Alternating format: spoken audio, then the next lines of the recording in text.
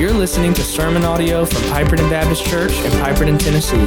For more information on how you can get connected with PBC, please visit www.pipertonbaptist.com. Turn with me to Judges chapter 13 while they're making their way out. Judges chapter 13. Over the next 2 weeks, we're going to wrap up our series on theophanies that we've entitled The Lord Came Down, and we need a visit from the Lord. And we've only been dealing with the theophanies that were in the flesh, like a human appearance.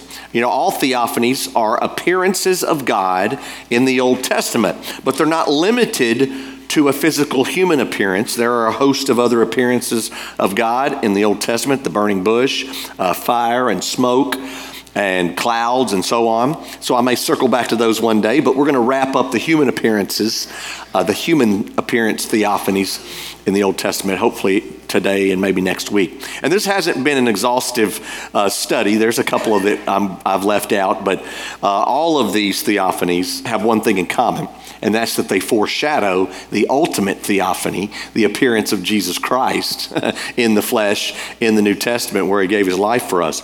And we know in part that Jesus was in the Old Testament because 1 Corinthians 10 verse 1 says this. This is an amazing passage. For I do not want you to be unaware, brothers, that our fathers were all under the cloud. He's not talking about Google or Dropbox. He's talking about the cloud that hovered and what went with them. And all passed through the sea. Verse 4, all drank the same spiritual drink, for they drank from the spiritual rock that followed them. And the rock was Christ. So that's the Old Testament. Paul saying Jesus was there, right? Jude 1, verse 5. Says, now I want to remind you, although you once fully knew it, that Jesus, who saved a people out of the land of Egypt, who saved them? Jesus. That's what he says in Jude 1 verse 5. Afterward destroyed those who did not believe. That's a reference to Sodom and Gomorrah. So Jesus was saving and judging in the Old Testament. So he's definitely present based on the authority of the New Testament. So how is it that God, who Paul says is the invisible God, how can he appear in the flesh to eat with Abraham, to be spoken to face as a man speaks to his friend by Moses, and to even be wrestled with by Jacob last week, right? Well, I think Colossians 1:15 may explain this. He is the image of the invisible God. So Jesus makes the invisible visible, right? Even in the Old Testament. John 1 verse 1, in the beginning was the Word, and the Word was with God, and the Word was God. Verse 14, the Word became flesh and dwelt among us, and we've beheld his glory as only begotten from the Father. John chapter 14 verse 8, Philip said to him, Lord, show us the Father, and it's enough for us. Jesus said to him, have I been with you so long, and you still don't know me, Philip? Whoever has seen me has seen the Father. There's the Trinity right there, right? So what's it matter that the invisible God has made himself visible to his people? And this is what this whole series has been about. Church, in the most tangible way possible, those theophanies, those Christophanies are demonstrating the disposition of God toward us. This is his disposition. Though he's invisible, he's not hiding, all right? He wants to be known by us. He wants us to be with him, so much so that he'll even wrestle with us if he has to sanctify us, to comfort us, to encourage us in our souls. Listen to the promises that God made in the Old Testament, Leviticus 26, and this is just my intro. Verse 11, I will make my dwelling among you, and my soul shall not abhor you or hate you. And I will walk among you, and I will be your God, and you shall be my people. I am the Lord your God. Ezekiel 37, verse 27, my dwelling place shall be with them, and I will be their God, and they shall be my people. 2 Corinthians 6:16, what agreement has the temple of God with idols? For we are the temple of the living God, and as God said, I will make my dwelling among them and walk among them, and I'll be their God, and they shall be my people. Theophanies reveal that God's heart longs to be present with us physically, visibly, and inseparably. And so we come to the last theophany, Christophany, of this series in Judges chapter 13. It's actually 2 for the price of 1. 2 theophanies for the price of 1. All right, so let's read this together. Judges 13. These are the words of God. They're more important than anything else I'm going to say today. And the people of Israel again did what was evil in the sight of the Lord. So the Lord gave them into the hand of the Philistines for 40 years. There was a certain man of Zorah of the tribe of the Danites whose name was Manoah, and his wife was barren and had no children. And the angel of the Lord appeared to the woman and said to her, Behold, you're barren and have not borne children, but you shall conceive and bear a son. Therefore be careful and drink no wine or strong drink, and eat nothing unclean, for behold, you shall conceive and bear a son. No razor shall come upon his head, for the child shall be a Nazarite to God from the womb. And he shall begin to save Israel from the hand of the Philistines. Then the woman came and told her husband, a man of God came to me, and his appearance was like the appearance of an angel of God. Very awesome. I didn't ask him from where he was from, and he didn't tell me his name. But he said to me, Behold, you'll conceive and bear a son, so don't drink wine or strong drink, and eat nothing unclean, for the child shall be a Nazarite to God from the womb to the day of his death. Then Manoah, verse 8, prayed to the Lord and said, O Lord, please let the man of God whom you sent come again to us and teach us. This is 2 theophanies, right? Teach us what we're to do with this child who will be born. And God listened to the voice of Manoah. I love it when the scripture says that the Lord listens. And the angel of God came again to the woman as she sat in the field. But Manoah, her husband, was not with her. So the woman ran quickly and told her husband, Behold, the man who came to me the other day has appeared to me. And Manoah arose and went after his wife and came to the man and said to him, Are you the man who spoke to this woman? And he said, I am. And Manoah said, Now when your words come true, what is to be the child's manner of life? What is his mission? And the angel of the Lord said to Manoah, Of all that I've said to the woman, let her be careful. She may not eat of anything that comes from the vine, neither let her drink wine or strong drink, or eat any unclean thing. All that I commanded her, let her observe. Manoah said to the angel of the Lord, Please let us detain you and prepare a young goat for you. And the angel of the Lord said to Manoah, If you detain me, I'm not going to eat your food, but if you prepare a burnt offering, then offer it to the Lord. For Manoah didn't know that he was the angel of the Lord. And Manoah said to the angel of the Lord, What is your name, so that when your words come true, we may honor you? And this is similar to the other theophanies. And the angel of the Lord said to him, Why do you ask my name, seeing it is wonderful? So Manoah took the young goat with the grain offering and offered it on the rock to the Lord, to the one who works wonders. And Manoah and his wife were watching. And when the flame went up toward heaven from the altar, the angel of the Lord went up in the flame of the altar. Now Manoah and his wife were watching, and they fell on their faces to the ground. The angel of the Lord appeared no more to Manoah and to his wife. Then Manoah knew that he was the angel of the Lord. And Manoah said to his wife, We shall surely die, for we have seen God.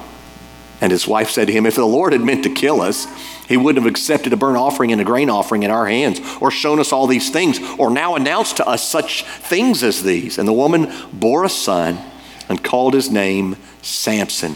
And the young man grew, and the Lord blessed him. And the Spirit of the Lord began to stir him in Mahanadan between Zorah and Eshtaol. May God bless the reading of his word. I want to ask Ken Daniels to come and ask God's blessings on our message today. Let's pray.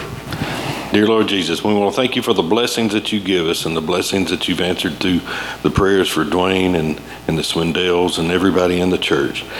And we want to come to you and soften the hearts of everybody here today and open their ears so they can receive your word and come to you as your Lord and Savior.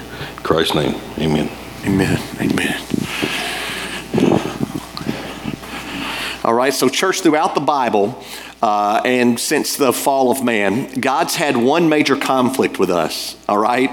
And that conflict is explained in 3 unchangeable truths of God. all right? And these are those three biblical truths that are unchanging. Number one, God's holiness, which demands perfection. Number two, God's justice, which demands penalty. And number three, God's love, which demands propitiation, meaning intervention. Somebody's got to pay that penalty, right?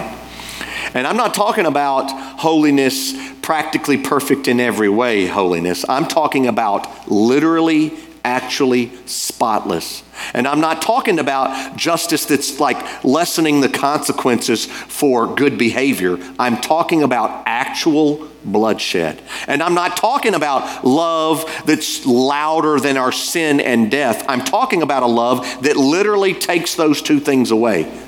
Right? All of the activity in the Bible revolves around those three truths. We cannot separate those truths of God from any circumstances in which we find ourselves.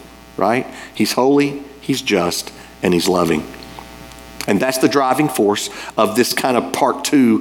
This will be a two-part sermon, of which this is the first part today. But we're looking at today a sinful spiral. Judges chapter 13, verse 1, which is going to be really where we camp out today. And the people of Israel again did what was evil in the sight of the Lord. So the Lord gave them into the hand of the Philistines for 40 years. So I'm going to talk about 4 telling words in this verse that set the context for the next chapters of Judges. And the first is this word, again. Again.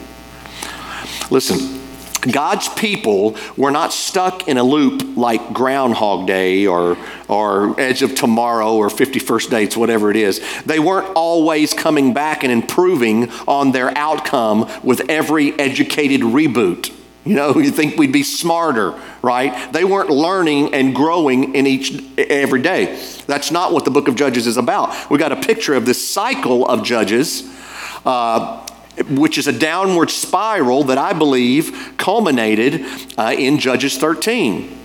First, God's people would enjoy prosperity, but then they would sin. They would begin to act wickedly. Then God would send nations to oppress them and enslave them, and then the people would cry out to God for help. Then God would send a judge to lead them, mostly militarily. Then they would have a victory, mostly militarily, and then they would have a time of peace and prosperity before it all started happening again. And there were actually 12 judges, 12 cycles of judges that were set off by the death of Joshua in Judges chapter 2. And in verse 10, it wasn't just Joshua who died. It says, all that generation also were gathered to their fathers, and there arose another generation after them who did not know the Lord or the work that He had done for Israel. Church, listen. Again and again and again, they start the sinful spiral downwards. A spiral that began with just one generation failing to pass down the glorious truths and victories and answered prayers of God. I loved this morning, every first Sunday of the month, you men are welcome to come to a men's breakfast at 8 a.m. in the gym. We always have someone share their testimony. Next month, Luke Kendall's going to be sharing his testimony, but today was Jimmy Turner, and he talked about the faithfulness of the Lord, how he identifies the faithfulness of the Lord. And if you're not talking about these things, something's wrong. These are the same verses we read at every baby dedication in our church. We have a responsibility dating back to Deuteronomy chapter 4, verse 9, which says, take care and keep your soul diligently, lest you forget the things that your eyes have seen, and lest they depart from your heart all the days of your life. Make them known to your children and your children's children. So we know parents and grandparents drop the ball somewhere. So God help us not to drop the ball. Pick it up. It's never too late to pick the ball up and pass it on, all right? So what happened? Judges 2, verse 11, God's people did what was evil in the sight of the Lord and served the Baals. Verse 12, they abandoned the Lord, went after other gods from among the gods of the peoples who were around them, and they bowed down to them, and they provoked the Lord to anger. Again, Judges 3:12, and the people of Israel again did what was evil in the sight of the Lord, and the Lord strengthened Eglon, the king of Moab, against Israel. That king probably thought he was a bad dude. Man, I'm an awesome king. No, God was strengthening you to bring judgment against his people. Just saying. And because they had done what was evil in the sight of the Lord. Again, Judges chapter 4, verse 1, and the people of Israel again did what was evil in the sight of the Lord after Ehud died. And the Lord sold them into the hand of Jabin, king of Canaan, who reigned in Hazor. Again, Judges 6, verse 1, the people of Israel did what was evil in the sight of the Lord, and the Lord gave them into the hand of Midian 7 years. Again, Judges 8, verse 33, as soon as Gideon died, the people of Israel turned again and whored after the Baals and made Baal-berith their god. And the people of Israel did not remember the Lord their God, who had delivered them from the hand of their enemies on every side. And then we come to Judges 13, verse 1.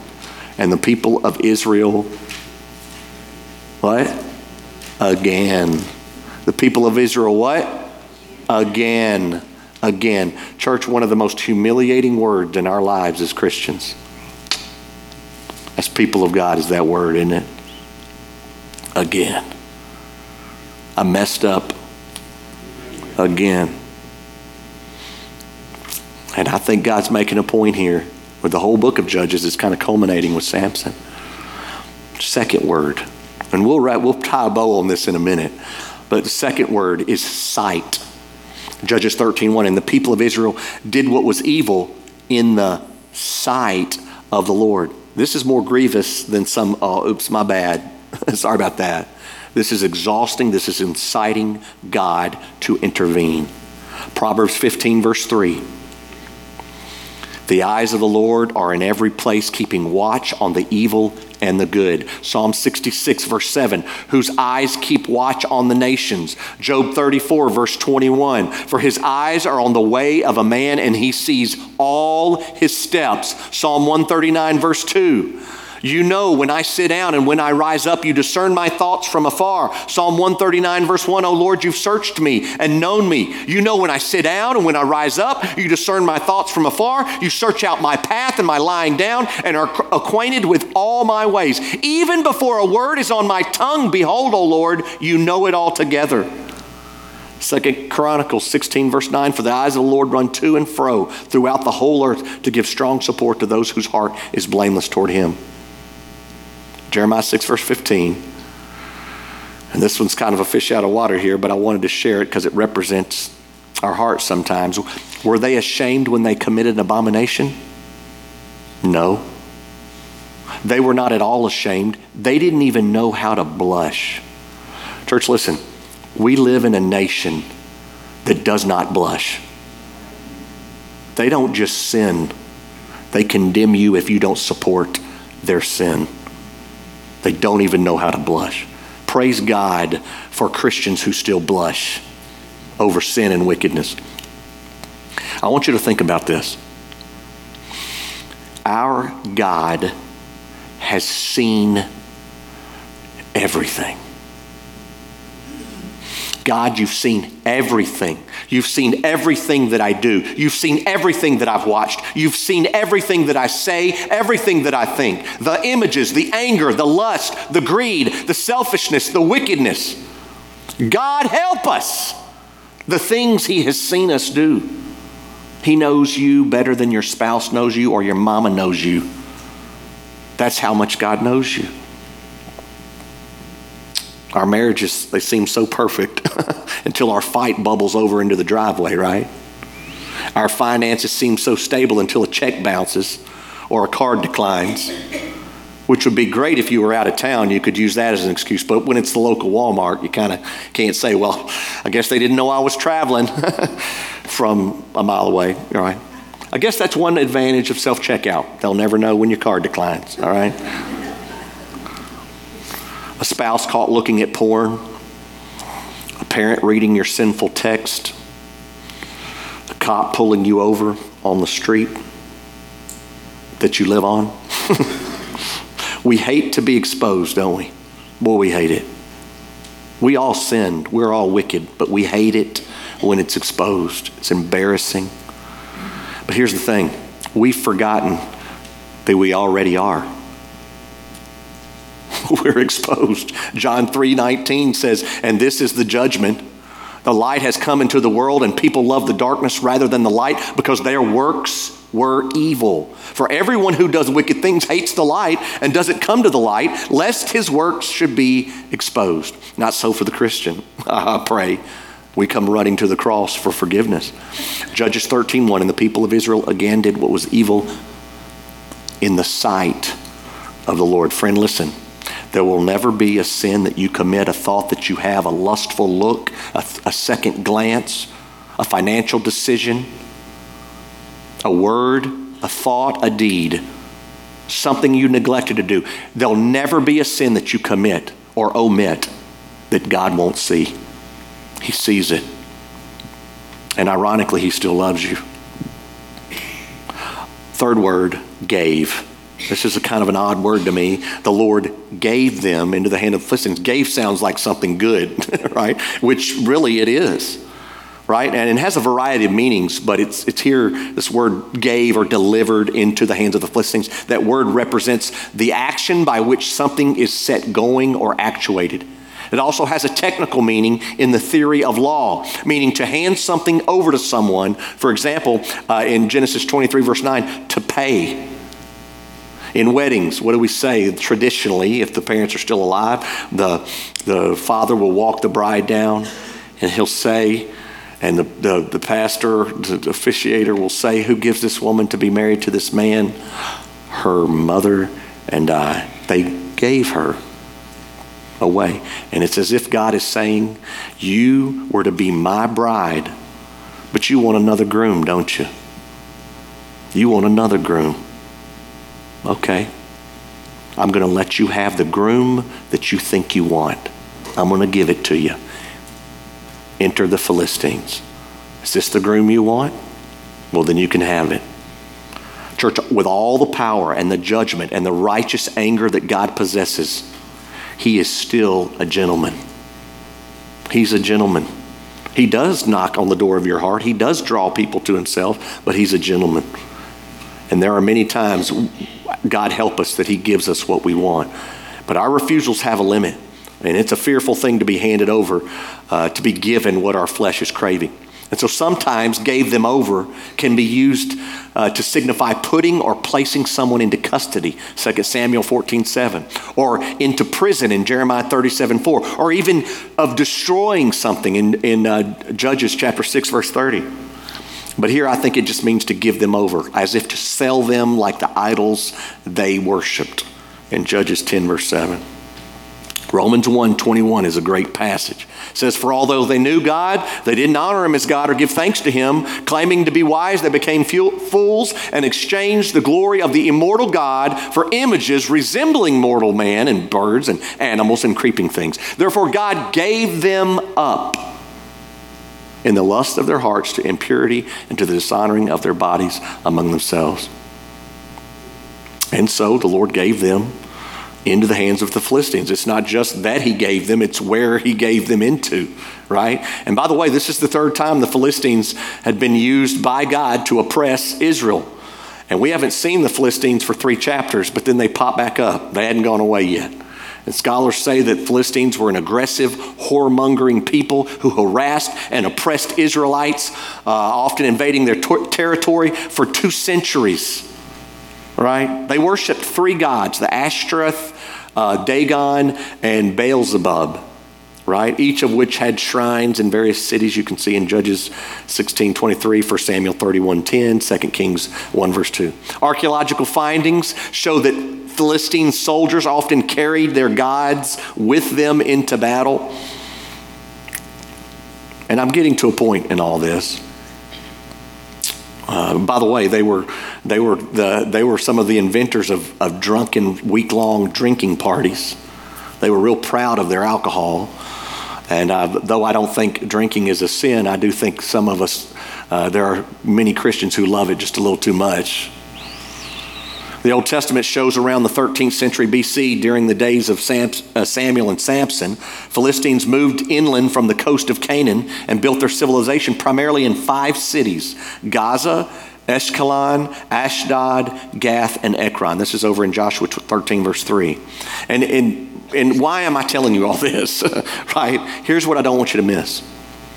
These cities were each governed by a king or a lord, which comes from the Hebrew word sarin, which is often rendered as tyrant.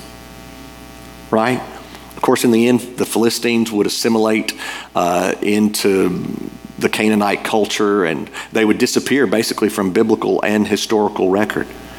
They did leave behind Palestine, which is a testimony to their existence. And my point is this: Israel wants to be like other nations so badly that they're going to beg for a king eventually. This is Samson's last of the judges, and after him comes Saul, right? It's like, I'm trying to tell you, I mean, these judges ain't even working out good for you. What do you think a king's going to do? And so I believe God was giving them a preview of a tyrant.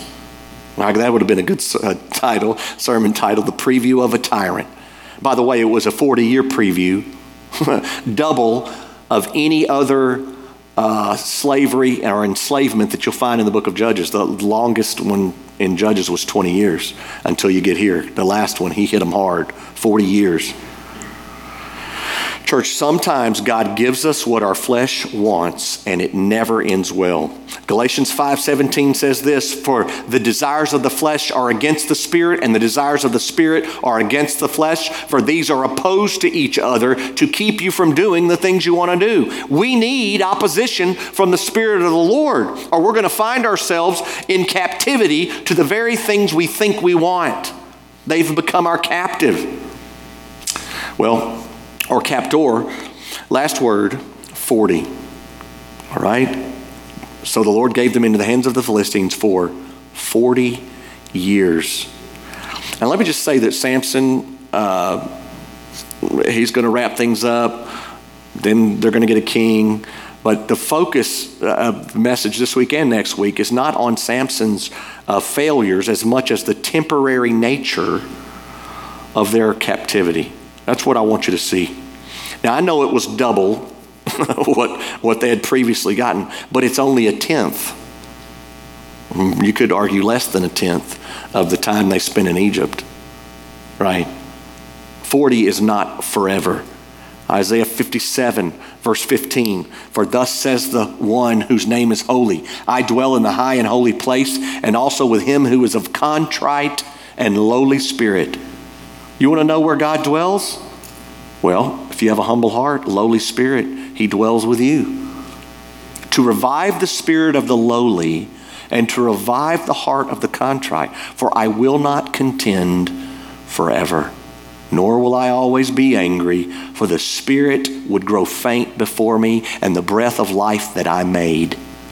Because of the iniquity, verse 17, I hid my face and I was angry, but he went on backsliding in the way of his own heart.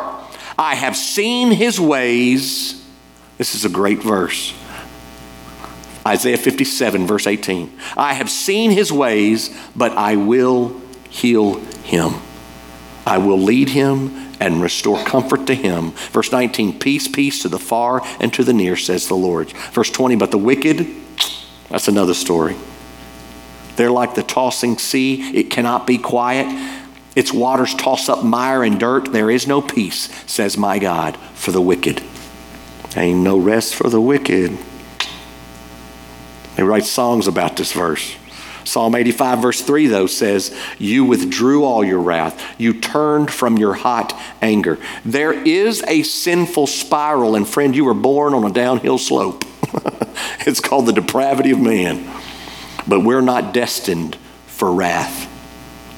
You can trust Christ today, and you can get off the slide. And you can let Jesus be your king.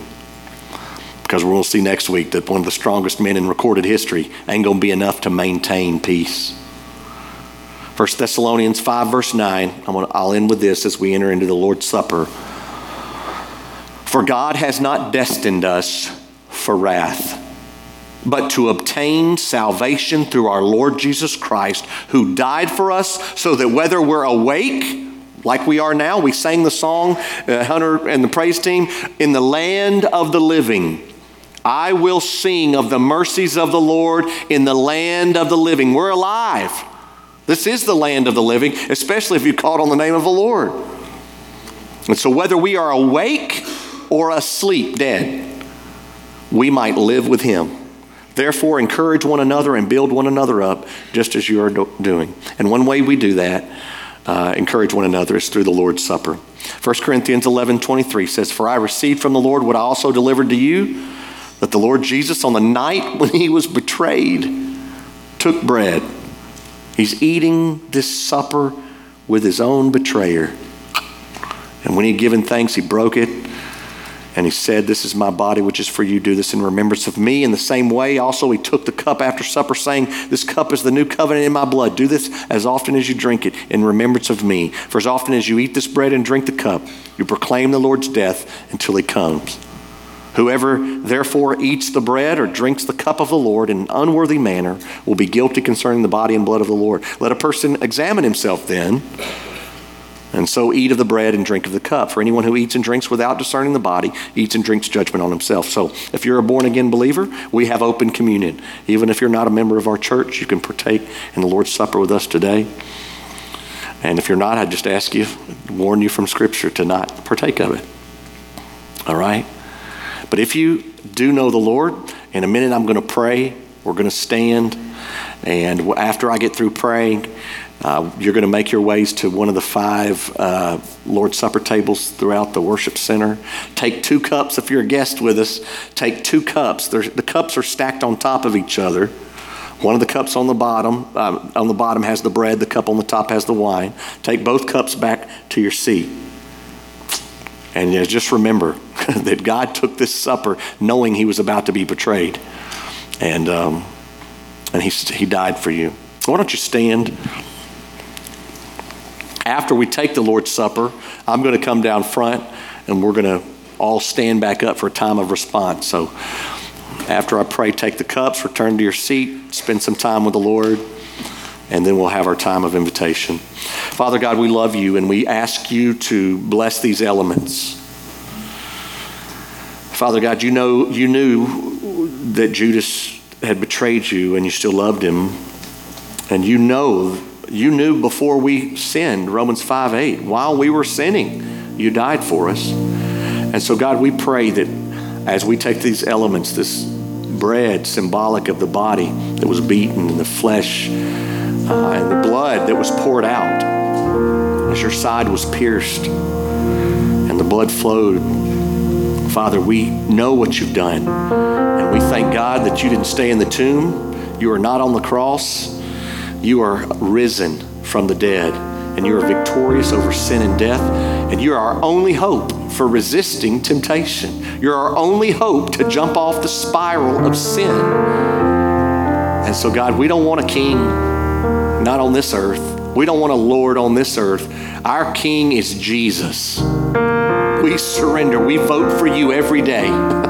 When we put our faith in you, God, you voted for us when you died on the cross.